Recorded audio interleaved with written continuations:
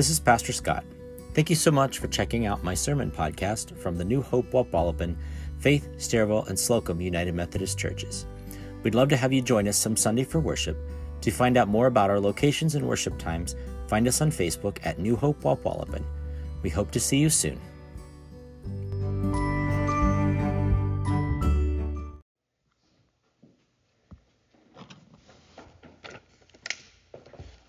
That was some good singing, by the way. Imagine someone came up to you and asked, "Can you tell me, what can you tell me about Jesus?" How would you respond? What would you say to them?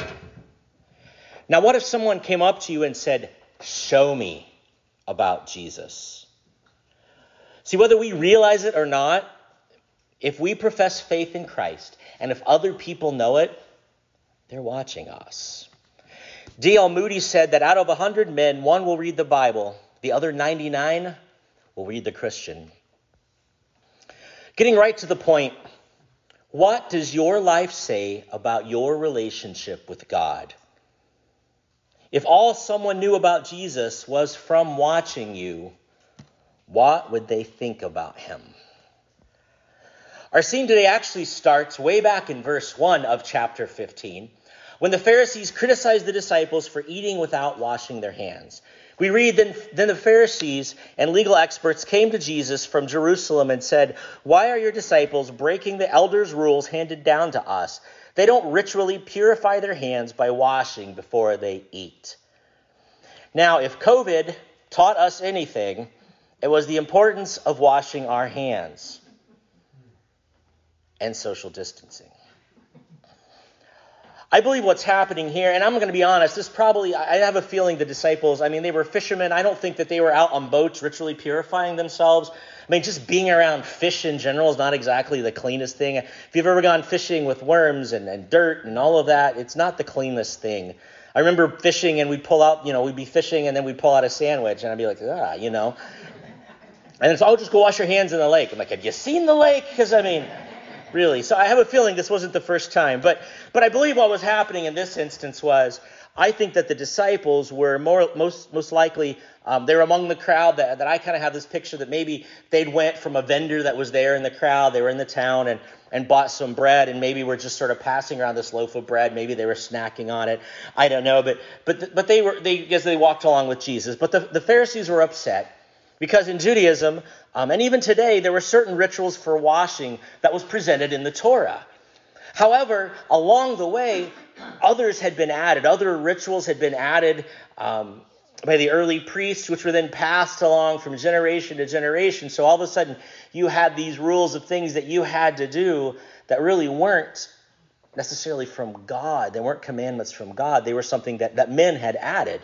Honestly, we still see this today.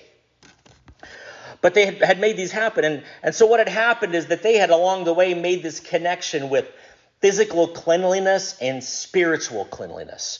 So they kind of connected these two. And this is why Jesus quotes Isaiah when he responds to them in verse 8. "This people honors me with their lips, but their hearts are far away from me. Their worship of me is empty, since they teach instructions that are human rules." How many times this is a side note, how many times do we still do this in the church universal, that we have human rules that we expect people to abide by? So Jesus decides this is a teachable moment, and he calls the crowd together. He says, "Come listen and understand." It's not what goes into the mouth that contaminates a person in God's sight. It's what comes out of the mouth that contaminates the person.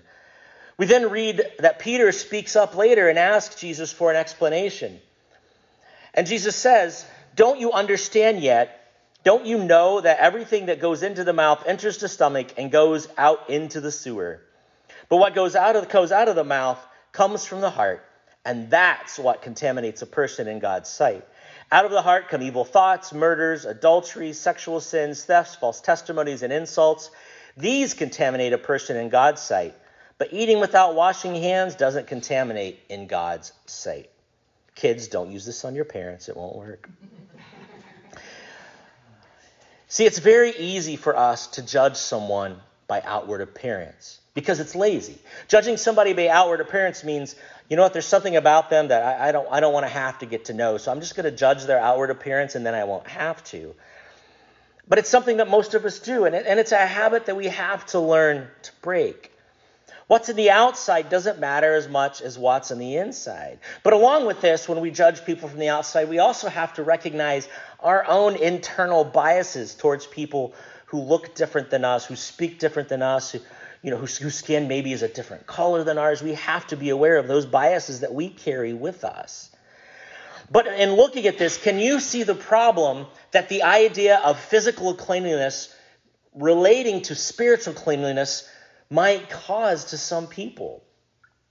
What's this going to say about people who maybe love God, but they're poor and maybe they don't have access to the things that they need to be clean, or people that are diseased, or people that are struggling? Maybe there's a physical issue.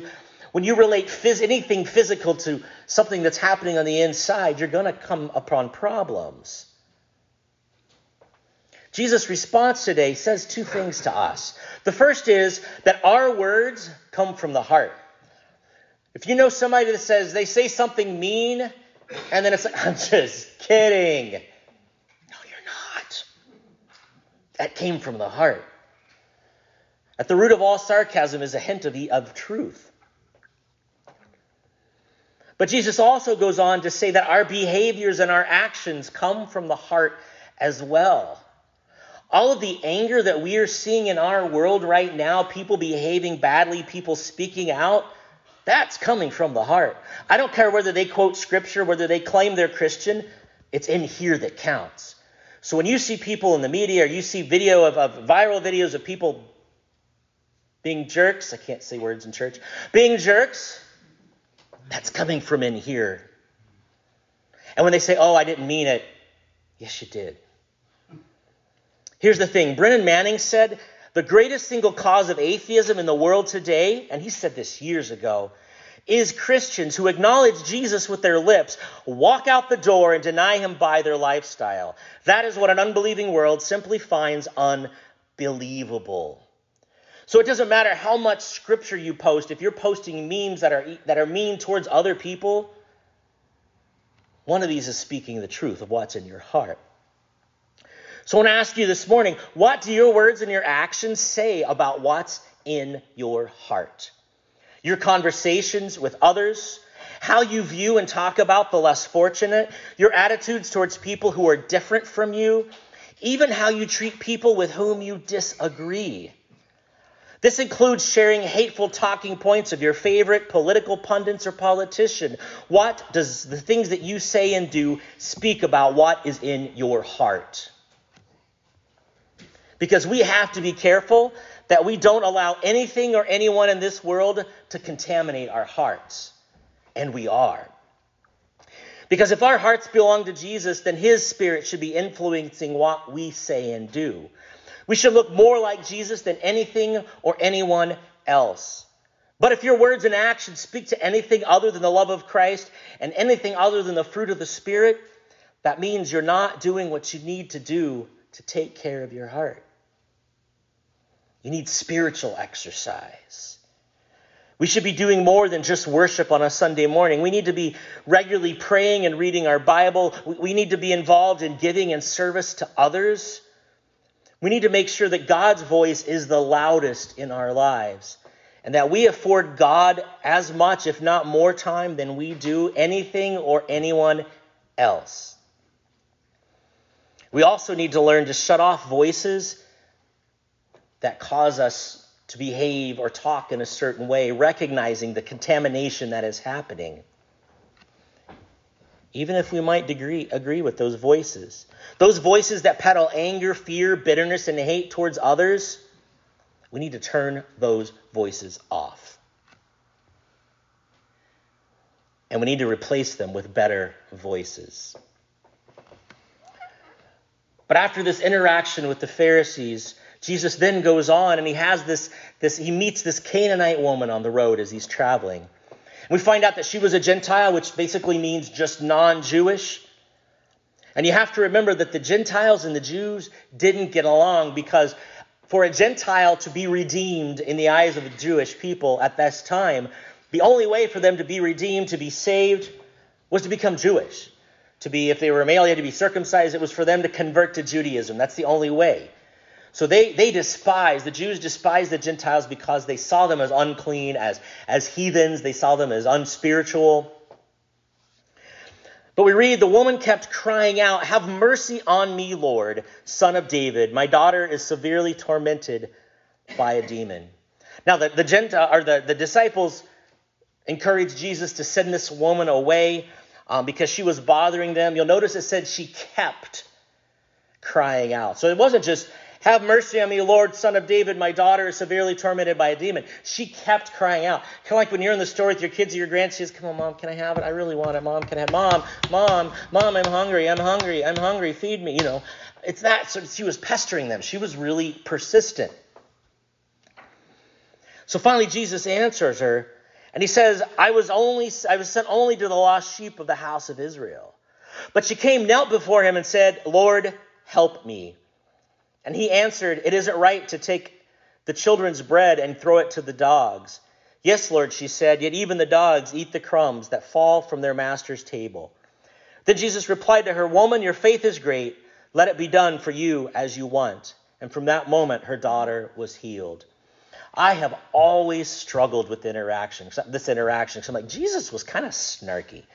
Like, Jesus, you're kind of mean. You called her a dog. Like, really? And so it might seem like Jesus is insulting this woman. But the Jews often called the Gentiles dogs or kuan in Hebrew, which meant wild cur. In this particular instance, I think it means little dogs.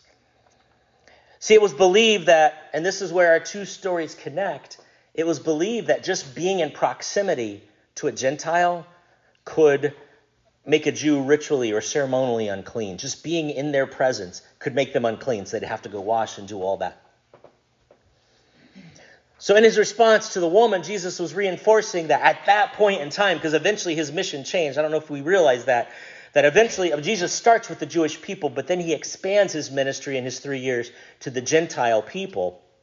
And he sends the disciples out as well.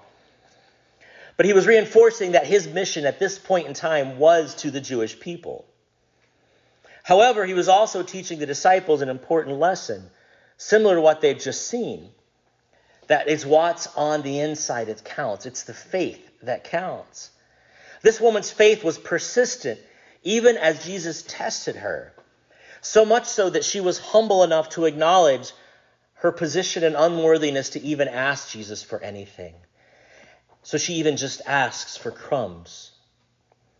And Jesus actually goes on to call her faith great and heals her daughter. I want to leave us today with this thought.